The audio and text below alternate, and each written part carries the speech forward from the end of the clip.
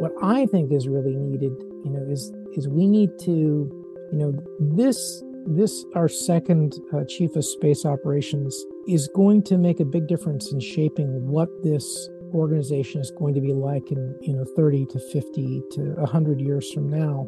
And just like investing, it's compound interest. You have to invest early for it to be someplace important. And so the messaging, particular to researchers and junior officers, matters. From the Defense and Aerospace Report, this is The Downlink, a podcast about the intersection of space, the space business, and defense. Not just what's over the horizon, but what's happening above it. I'm your host, Laura Winter. Hello and happy holidays. This is the last episode of the year. The Defense and Aerospace Report is the parent to the Downlink, and it is taking a wee break for the holiday season. So that means the Downlink will be back on January 6th. And now to what's in store for this week's episode. We've got a stellar lineup to discuss the United States Space Force because, in case you forgot, this week, December 20th, marks the service branch's third birthday, and there's a lot of work still to do to make the Space Force a truly independent military branch that's fit for purpose. There's a new Chief of Space Operations, General Chan Salzman. If you're interested, in September, we covered how he holds the opportunity to shape the Space Force for many years to come.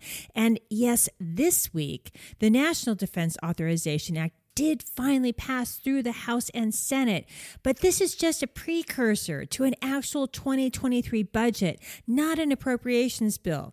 The top line and possible force strength may yet change, but for your reference, the NDAA authorizes a Space Force budget that looks like it's just under $26 billion.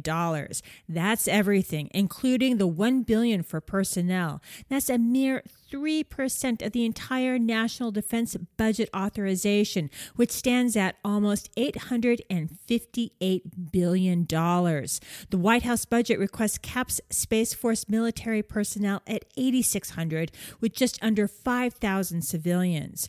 To compare, SpaceX is thought to employ roughly 10,000 people, and Blue Origin reportedly has 6,000. More on Space Force in just a moment. Now, because this is the last episode of the year, we're also going to hear what my guests believe are the most consequential developments for space, to space, or from space for Earth. My guests this week are already known to many of you who have been listening for some time. They are Peter Garretson and Chris Stone. Both of them are Space Force think tank policy wonks and book authors, and they're joined by Stephen Melvin, who manages the Navy Reserve's Space Cadre. Here's our conversation. Hello, gentlemen. Peter, Chris, Stephen, welcome back to the Downlink. Thank you. Great to be here. Thanks very much. Appreciate it. This is not just the end of the year episode, but also a celebration of sorts of the United States Space Force birthday this week. Now, none of you are new to the Downlink, but for those in the audience who are, take a moment and briefly introduce yourselves. Chris, you're up first. Sure. My name is Chris Stone. I am the Senior Fellow for Space Studies at the Mitchell Institute Space Power Advantage Center of Excellence in Washington, D.C. I have been working in the space world for nearly 20 years, 12 of which in the D.C. sphere. And I'm also the author of a book called Reversing the Tau, a framework for credible space deterrence. And Peter? I'm Peter Garretson, a Senior Fellow in Defense Studies at the American Foreign Policy Council and co-lead of its Space Policy Initiative. I'm the co-author of the book Scramble for the Skies, the Great Power Competition to Control the Resources of Outer Space, and they have a forthcoming book coming out in February called The Next Space Race. And finally, Stephen. Good afternoon, everyone. I'm afraid my credentials aren't nearly so illustrious as my counterparts here. I have the great privilege of having been on orders to stand up U.S. Space Command. I'm a Navy reservist, and in my last job, I was the Space Cadre lead for the Navy Reserve, so I bring a slightly different perspective than my counterparts here. We're starting with the Space Force as this week marks its third birthday. And starting with Peter, And gents, you know that you can jump in at will. But Peter, I'm asking what feels like the toughest question first. What was the most important development for the Space Force this year? Good, bad, or ugly? Well, actually, I think the most important development is that it seems to have swallowed the Space Development Agency and its forthcoming, 77 some more than 120 some satellites, and the talking points don't seem to have changed. So I have at least some hope that the innovative and scrappy, fast-moving approach that SDA has had will in fact transition to the Space Force and will remain with them culturally. But what is it about the talking points that you find so dismaying? Not dismaying. I think it's good that the talking points have stayed the same from when SDA was outside of the Space Force to now that they're in. Their focus on cost and schedule, their focus on multiple tranches, moving quickly, trying to make use of commercial platforms. I think those are useful directions. I think a proliferated LEO architecture is a good growth area right now to cope with some of the problems that we have. So I think from an acquisition perspective, the fact that SDA does not seem to be having its wings clipped is a very good sign. And Chris, what about for you? Well, for me, I think there's a couple of things that are really good, but I'll stick with the things that are concerning since that's more exciting. First thing is the budget. A lot of people are discussing about how great the budget was and how it was a 40% increase over last year. And what's annoying a little bit to me is that it's really not 40% increase if you look at the actual numbers. 54% of the budget is actually consolidation. So it's SDA, like we just heard about coming in, all their personnel and their funding lines. And it's also the Space Force personnel line, which was part of the Air Force budget last year. So over half of the so-called growth is coming from transitions only. And then about 20 some percent are really the only growth feature of anything. And that's more in a little bit of classified programs and a little bit of missile warning and tracking, which includes a lot of the SDA programs. On the other side is the strategy policy realm. And of course, finally this year, we got the National Defense Strategy and the National Security Strategy. They finished the strategic review. And we didn't see what the review said. You can see a lot of pretty much what is going on by just the quotes from like Assistant Secretary of Defense Plum and just in the language of the Space Priorities Framework is that we're pretty much getting the same strategy viewpoint that we had back during the Obama administration timeframe. Same major planks of resiliency, norms of responsible behavior, and deterrence through resilience, which, as we've talked about before, is really not a deterrent. And then one of the newer things, even though it's been part of the discussion, is arms control, which is something that people have talked about as part of the norms discussion. But so with all that, it's kind of disappointing in the sense that while we've seen some increase in classified spending, not a whole lot. And if you include inflation between 7 and 9%, that really shows more of a flat budget, and it's still less than 3% of the entire DoD budget.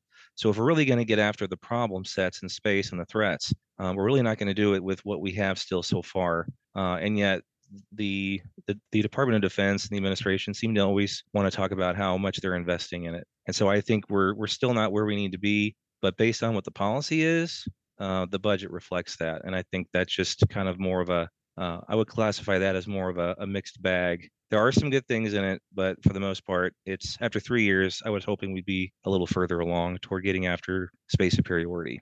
Well, Chris, let me follow up on that. What should be done, say, in the next 12 months or perhaps even 24 months, either by the Space Force or the administration or perhaps even through legislation to, meet what you envisage for an independent Space Force?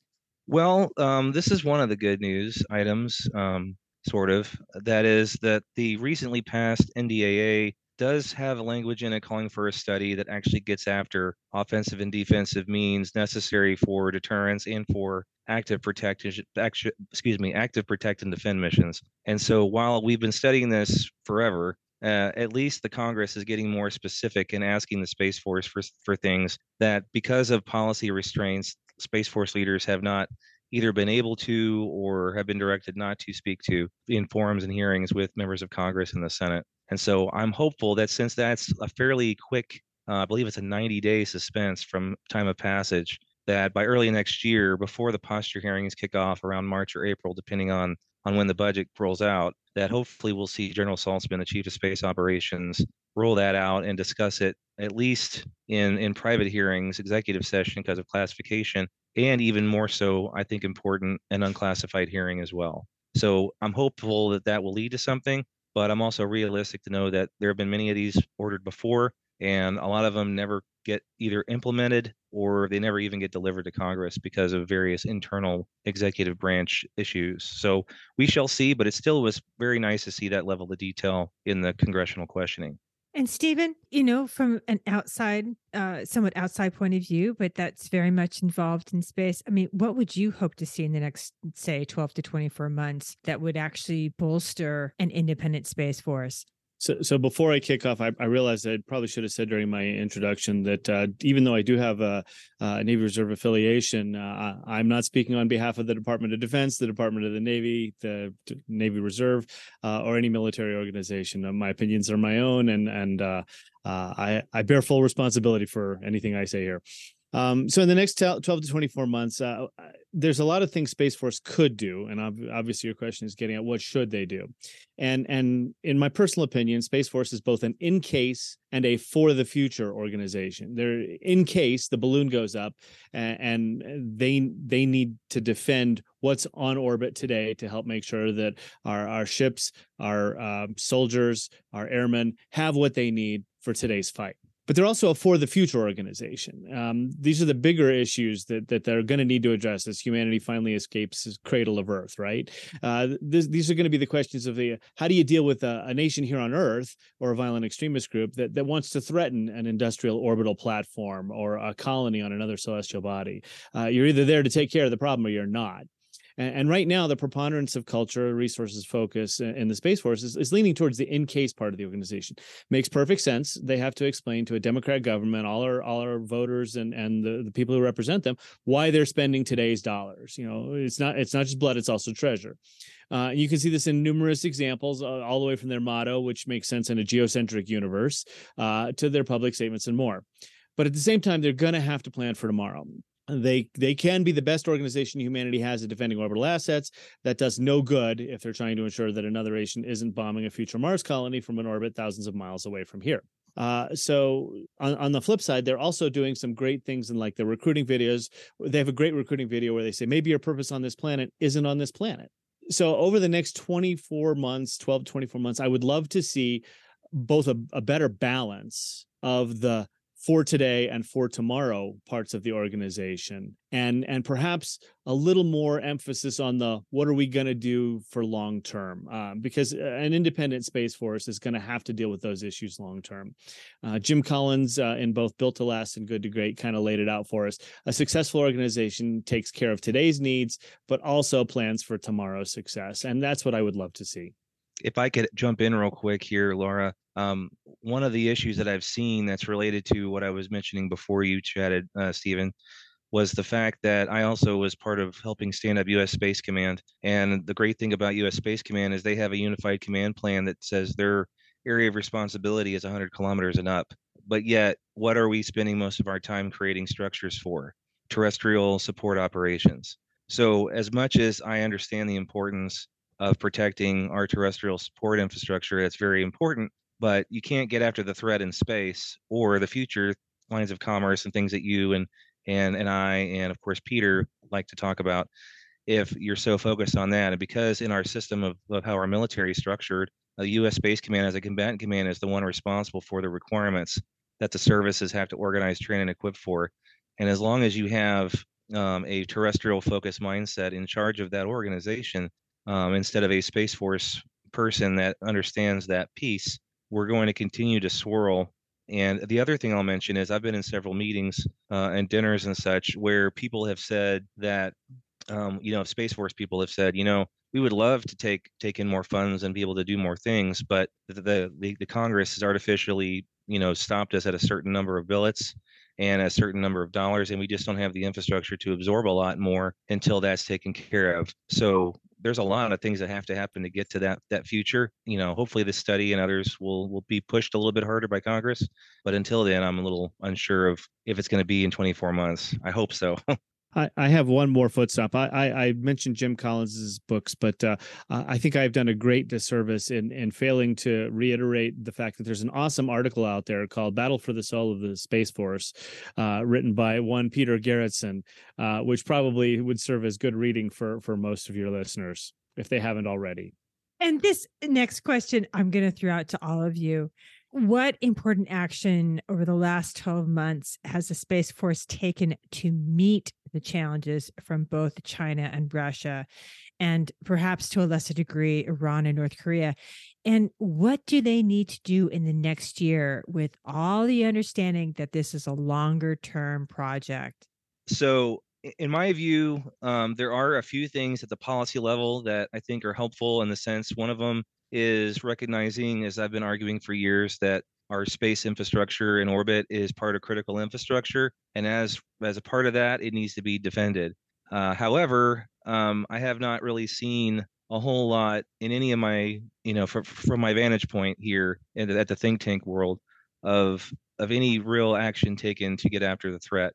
There's a lot of push toward, like I said, resiliency with proliferated LEO constellations, more satellites, more targets, kind of a thing. There are still the same push for norms of behavior, such as the UN vote in the General Assembly, as well as the Open Committee on Test Ban for Kinetic ASATs, which both China and Russia voted no on both times. So in my view, while some believe it's still a good step forward, until those two countries that have been creating the lion's share of debris and doing most of the testing buy into it, that they will continue to do whatever's in their best national interest. And I'm a little concerned about that, obviously. So I think we have a lot of work to do.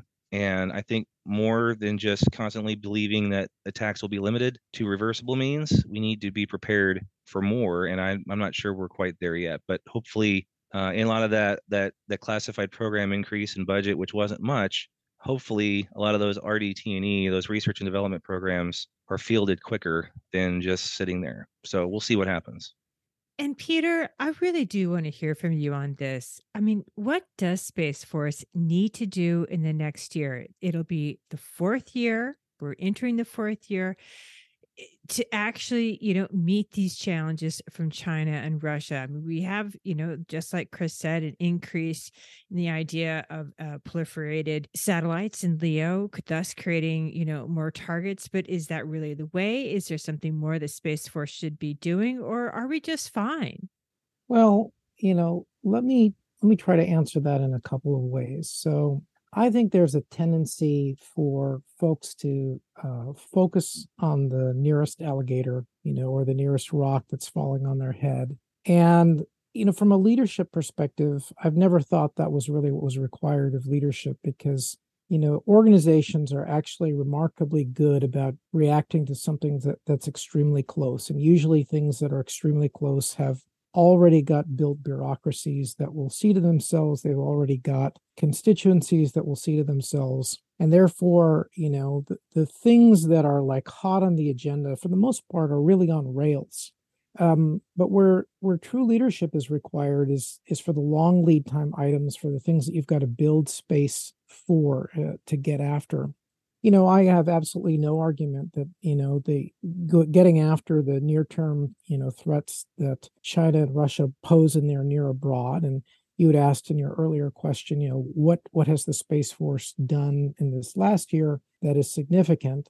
While I share Chris's disappointment that, we don't see the equivalent of speaking softly and carrying a big stick of, building actual in-kind capabilities. What they have done is they've put a lot of work into the analysis of what they think makes those harder targets, but still just targets. And they have stood up these two regional offices, forward commands in INDOPACOM and in EUCOM that I think is exactly the right kind of partnership. I think this, in general, the Space Force could be putting a lot of emphasis into creating, a pole mill international cadre and deciding where it wants to put colonels and general officers and forward attache posts of spacefaring countries. But, where I think the Space Force is called upon to truly sort of get over its 2-year-old separation anxiety and start becoming a little bit more of an exploring, child, 3-year-old, really gets to the core of where civil and commercial space is going. And so, to their credit, in this past year, the Space Force sponsored 3 forward-thinking events to engage junior officers at the Air Force Academy, to engage a range of academics for Tech Surprise at one of our universities, and they engaged industry to think about, what should be its planning assumptions for 2032 and 2045. And I think those are terrific events, but those need to percolate up to the leadership. And what I think is really needed, is we need to, this our second chief of space operations is going to make a big difference in shaping what this organization is going to be like in 30 to 50 to 100 years from now. And just like investing, it's compound interest. You have to invest early for it to be someplace important. And so the messaging, particular to researchers and junior officers, matters. And we would not be building the Space Force that we are going to need to provide to the American citizenry longer term if the Space Force does not, get some backbone to push back on, both OSD policy and the Department of the Air Force, to explain to them why cislunar, why XGEO is important, why we have to be thinking about a bigger picture than just support to terrestrial combatant commanders. And they need to be partnering with the U.S. Space Command that I think already is thinking in those terms, of space as an AOR. So that's really, it's laying the intellectual framework that will take, 2 to 3 decades to mature. But that needs to happen, in my view, now. I'll foot stomp that. I was going to mention the components, the Space Force components out in the Pacific AOR, and as Peter mentioned, UCOMS is coming soon. If it's not there, I think it's early next year. But once they get that, to Mr. Stone's point about combatant commands are the ones that set the requirements. There's something about being in the room where it happens, right? As the Hamilton musical goes forward, and if you're not in the room, then people are making decisions about what they think you might want, but they're not making decisions about what you want. And so having Space Force actually speaking to the combatant commands is just as important as having the other services at Spacecom, so that they can articulate that long-term vision, as Peter said, out into the future, so that we not only know what we're doing today, what we're doing tomorrow, but what are we doing the day after tomorrow, and so on and so forth. And why we're doing it. What is the value proposition? That there's a huge teaching rule for the Space Force, just as there was in the early Navy and naval theorists in teaching America to want to be a seafaring nation. There is a need by the Space Force leadership to teach America to want to be a spacefaring leadership, and what that means and what those benefits are. And they haven't waded into that yet. They need an Alfred Thayer Mahan or a Julio Douay, right? Well, but they also just need to start talking about space in that respect, because as long as they continue to talk about space power and space combat power, meaning combat support and warfighting support, again, great, important, needed.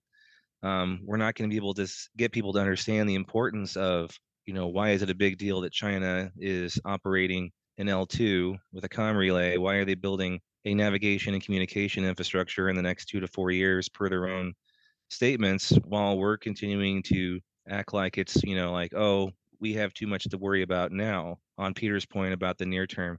And again, I get it, but in order for a service to be able to get that education out, it's going to require a lot more openness of what the threat is and the reality of things and how important space is. And in my own experiences, I've had a hard time trying to get people to want to talk about those things.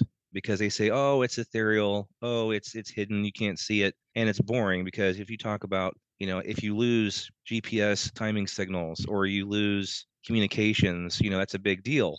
But it's okay, everyone's just so used to it being there. But for whatever reason, the cyber guys are able to communicate that a lot better for some reason, it seems, than the space folks. So that education piece is key. I agree with Peter on that, and Stephen as well. Just to follow there, though, I think cyber did take a very, very long time for it to actually percolate up to actually something that was taken seriously by policymakers, because again, it was out of sight, it was out of mind. And if it wasn't really happening on your computer, then you didn't really feel the hurt or the pain of it. I think it really became, really clear to your regular American citizen taxpayer, when they couldn't go buy gas, which was only just very recently in the past, year or so, maybe 2 years. It's because it is so out of sight. It is so easy for your regular American taxpayer, and therefore, the folks that hold the purse in the legislature, to kind of put these things off. And I think space, unfortunately, suffers from a similar predicament. Perhaps what might move it along faster, and I'd love to know what you guys think about this, is the fact that we are, ostensibly going back to the moon. China is sending 3 robotic missions, or 3 robots, to the surface of the moon. They are rolling and moving forward, and that is seeping into the press. What we're doing is seeping into the press, and it's being covered, by the big media outlets. I mean, just this morning I saw on CNN that they were covering the NASA mission that is out there to go measure the height of the seas. So I think it's creeping in, but I'm not really sure it's there soon enough. And, what can the Air Force possibly do to move that forward, to move that education forward into a greater realm? I mean, they don't even, own their own PAOs. So look at the slip you just made there. You said, "What can the Air Force do?" Right? Did I say that? You said that, right? No, I did not say that. And oh gosh, all right, I just stick a needle in my eye. Indeed. I mean, look, those of us who are space power advocates know that this is a temporary halfway house, that the Space Force needs to be its own separate department, that it is ill at home in the Department of the Air Force, and that, the United States will continue to underperform in space power until it has a truly independent Space Force. Now, is the Department of the Air Force or the Air Force in a position, to assist that? I sort of don't think so. But I'm sure you meant the Space Force. And what can they do? I mean, in one sense, I actually think... I definitely meant the Space Force, like, nada. I think people hand-wrung so much about this in the first 2 years. It's like, oh, people don't know we have a Space Force, and the airline didn't know that it was a real thing. And these new words like guardians and all that, all this is going to so quickly fade to the background and become just normal that I just think there's no reason, to worry about it. As the conversation, naturally evolves for people to be thinking about what the United States is doing in civil and commercial space, when we start seeing headlines about, China looking to plan to get rid of Starlink, and, Russia threatening Starlink, these ideas that people have thought about in abstract are rapidly becoming real around us. But the education, of the United States as a spacefaring, civilization, and the value that brings, and the need to protect, that commerce, those are just, they're messages that need to be in the doctrine, that need to be, in the mouths of the CSO, and at least we could hope for a Secretary of the Air Force that is not retardant of those things, and does not dismiss the importance of protecting our strategic flank in cislunar, and understands that that China is going to try to gain ground through its own strategic initiative in the space AOR, and understanding the linked role between our industrial base and national advantage, and competition during peacetime. Those are all things that in my view every Space Force officer needs to be conversant about talking about. Well, I'll just give a quick example about about media. I know that you mentioned, Peter, Starlink in Ukraine. If you look at the Ukraine conflict as an example of media coverage, because a lot of people tell me, whenever I talk to reporters, they say, yeah, there's a lot of space stuff happening, but some of it we don't know about, and a lot of it's out of sight, out of mind. Whereas the stuff we do spend a lot of our time reporting on, missiles being fired, airplanes being shot down, tanks rolling, things you could take pictures of and see, are the stuff that people are hearing about day to day more often. There are articles that talk about GPS jamming, and there are articles that are discussing Starlink situations and counter space activities on that front, but they're very far and few between, comparatively speaking, to the rest. And so, for example, before the invasion kicked off again in earnest earlier this year, there have been a lot of shows that were talking about future space issues with regard to the Chinese. Once the Russians started rolling in, that became the main thing.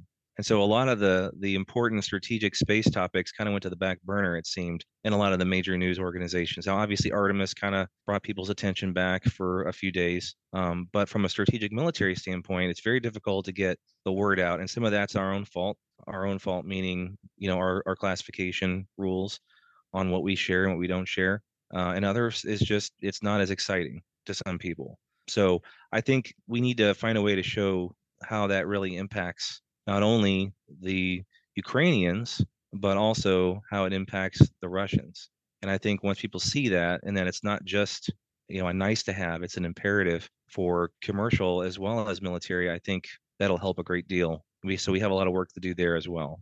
The one thing I'd like to foot stomp is that in terms of our ability to convey that message and actually get a response from the public and the leadership and the rest of it, historically has not been great. And I say that in terms of anyone who's trying to make significant changes beyond the next election cycle and so on and so forth.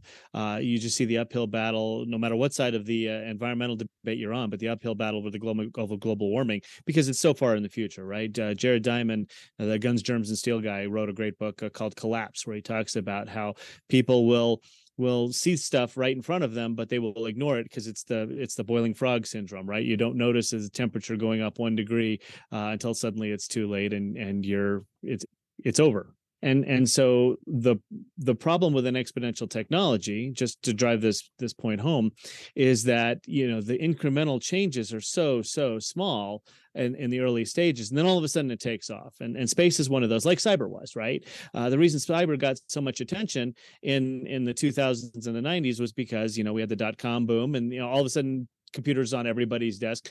Cyber probably should have been looked at in the 80s. We'd probably have a lot fewer problems with our operating systems in terms of security and the rest of it if people had thought those kinds of things through then. And I think we're going to see similar issues in space as it starts to climb, as we start to see more people out there, as Peter mentioned, then we'll see more interest. The trick Space Force has, and this is my final point, they have to get ahead of that. They have to be the ones who are ready when the problem hits, because it'll be too late to play catch up later. And on that note, let's take a look at this year as a whole in space. Space is a fast-moving team sport, and I'm not just talking about supersonic speed satellites reach on orbit, but we've had new policies, new technologies, increasingly intense nation-on-nation competition, not just of the military kind. And while I know this is not really a fair question, I'm going to ask it anyway, or maybe it is actually, to you, Peter. Peter, what's the single most important development in space for space or from space for Earth this year? And of course, tell us why. I actually think that's probably easy. The biggest development in my view, well, actually, let me take that back. I think there are two. One I think is the one that's in the public imagination, and that is, to the extent anyone's following space, they realize that now the United States has the ability to get beyond geostationary orbit to do deep space with a human-capable ship. So, and it makes the new space race seem real and tangible for the moon in the way that, these small commercial landers haven't. But more consequential than that, I think, when you think about compound growth and where things could be, the European Space Agency decided late last month, that they were going to fund their space solar power Solaris program that had been by this huge group of European ministers. And, that signals the first serious entree by a group of U.S. allies to think seriously about how space could not just observe carbon in the Earth's climate, but actually do something to change the energy system from space in a truly scalable manner. And, the scale of what solar power satellites would mean so incredibly dwarf. I mean, the largest thing in space today is, 400 tons and has, somewhere about 100 kilowatts, and is about a football field long. And a solar power satellite would be on the order of 10,000 metric tons and, 7 kilometers, across, and have 2 gigawatts of power. That's no minor leap. The type of logistics, the type of launch, the type of in-space assembly and manufacturing.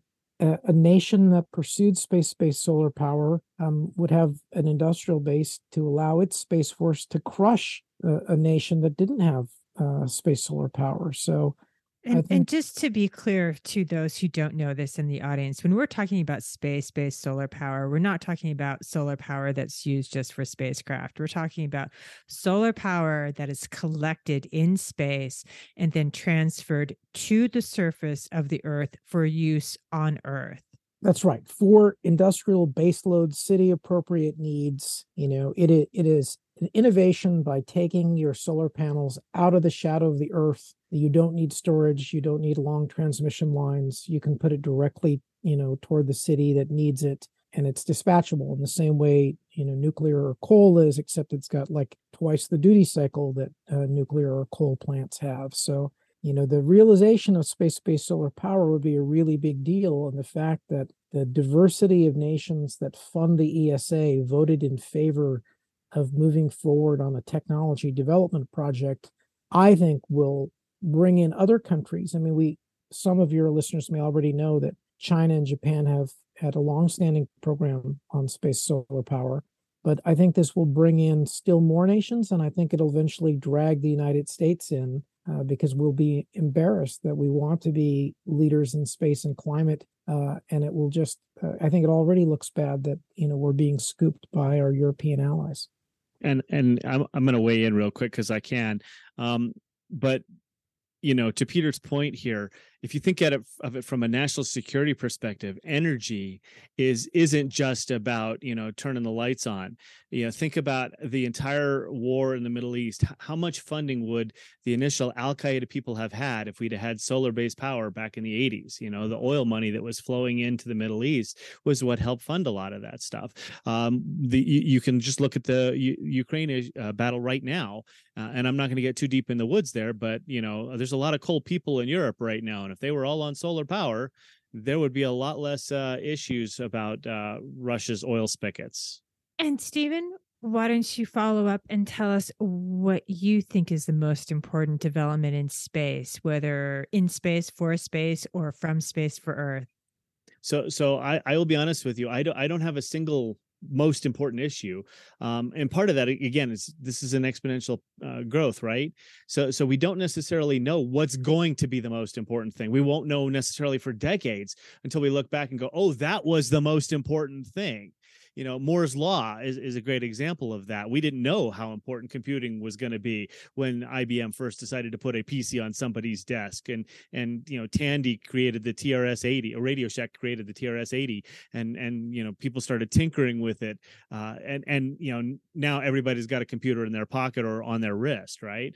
And so we won't necessarily know the one single thing. Having said that, I think there's a lot of little things that we can point to that could necessarily be that that individual thing. The one Peter brought up about the solar-based energy, and Japan actually was talking about it in January as well.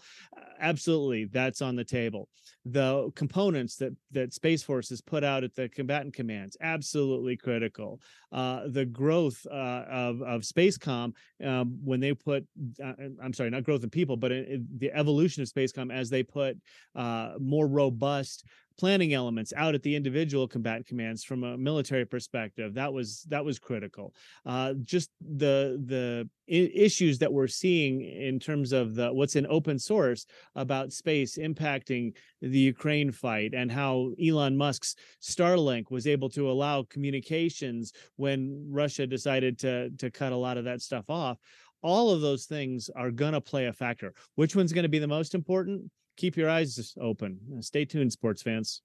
Oh, come on, Chris. Jump in here. Give me something solid. No Moore's Law for you. Yeah, no, I will kind of connect with Peter's solar power related item and just say that I think this year, if you look at the statistics, will show that space launch, not only in cost, but in frequency, has gone up so much that that's part of the reason why you're seeing governmental entities like ESA and others pushing for things like this, because that was one of the biggest arguments against it, even as short term back as 10 years ago, was, oh, it costs too much to launch this stuff. And so because of the changing models that you've seen, in fact, supposedly tonight or tomorrow, I think it's tonight or tomorrow, not only are you going to see potentially, if everything goes well, SpaceX launched, in the past few months, like 3 rockets within days of each other. Now tonight, there's 2 launches scheduled within about 5 minutes of each other out of Cape Canaveral and Kennedy Space Center. So and that follows this morning's launch. It's today. It's right. Today's 3 launches. And just to go towards the cadence, just to give our listeners a bit of a statistic here. SpaceX has been launching pretty much at a cadence of 1 launch per week this year. And Rocket Lab, for their part, since about midsummer, they've been launching once per month. So sorry to interrupt, Chris, but I do think it's an interesting factoid that just sort of proves the point. It is, because I remember when I first came in the Air Force as a space officer and I was stationed at Vandenberg, which is the West Coast launch that the first launch happened this morning at, would average maybe 2 to 4 launches a year. Cape Canaveral would also average maybe 5 to 8 in a good year. And this year, I believe the total U.S. launch is like around 68 or pushing 70. And so that is pretty crazy, crazy good if you think about it. So now we'll just have to see what happens as they continue to develop. Rocket Lab is supposed to launch their first one from Virginia in the next few days. So they're expanding their launch areas and a bunch of other. So there's a lot of options out there, and a lot of people are seeing that. And I know Peter might have this stat off the top of his head. I don't, but the market, the space market itself, has grown quite a bit. And even though Morgan Stanley and others have been looking at several $1 trillion worth of value in the near future, we're already in the hundreds and hundreds of $1 billion worth of value, and that's money that comes to Earth where people live. So it's not just because we're advancing space power, which is vital to our security and our commercial influence, but it's also important from a just day-to-day life standpoint. So this is a really interesting time to be, and I'm looking forward to seeing, hopefully, how we exploit that for the benefit of the country. And now, as we look to the new year, which is when the Downlink and all the other Defense and Aerospace Report podcasts will return, I think we should do something a little different. Here's our lightning round. Each of you will have roughly a minute to propose a toast or so with wishes for something space-related for the new year. And Chris, as I don't know for sure, I'm just assuming, but I think you are the youngest of the group, but it should mean that you have the nimblest of minds on this panel. You're first. Are you ready? Sure. I'm not going to sing Auld Lang Syne or anything with my voice, but I will say that if I was going to propose a toast, I would wish General Saltzman all the best in his new job as Chief of Space Operations, and that he will do the right thing and stand firm for what is necessary to protect our national interests and those of our allies in space. And I think with that, that's what I will probably just stick with.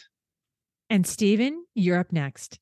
I'm not sure if that just means I'm in the middle age group or anyway.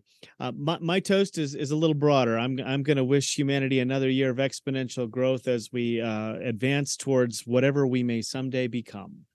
And Peter?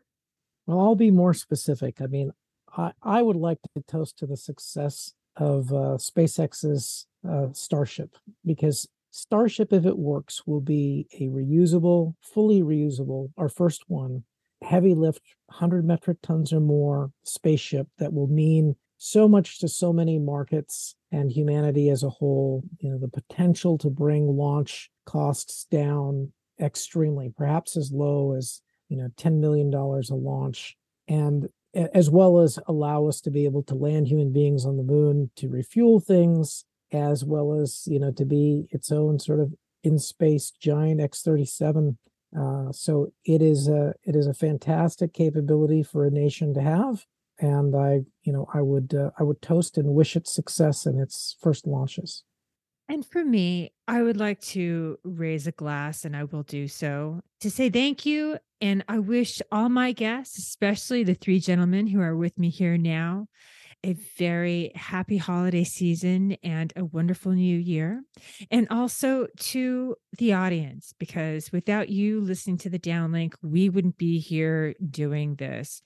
So here's to next year. Next year should be fantastic for space, and hopefully fantastic for all of you too. Gentlemen, Peter, Chris, Stephen, thank you so much for coming on the downlink, and see you next year. Thanks very much. Really appreciate the invite. Thanks, Laura. That's it for this week. If you like what you're hearing, follow the downlink on Twitter and subscribe to the podcast on your favorite podcast platform. For the latest defense news and analysis, listen to the Daily Defense and Aerospace Report podcast hosted by Vago Muradian, and listen to Cavis Ships to hear the latest on what's happening in the maritime domain. I'm Laura Winter, and thank you for listening.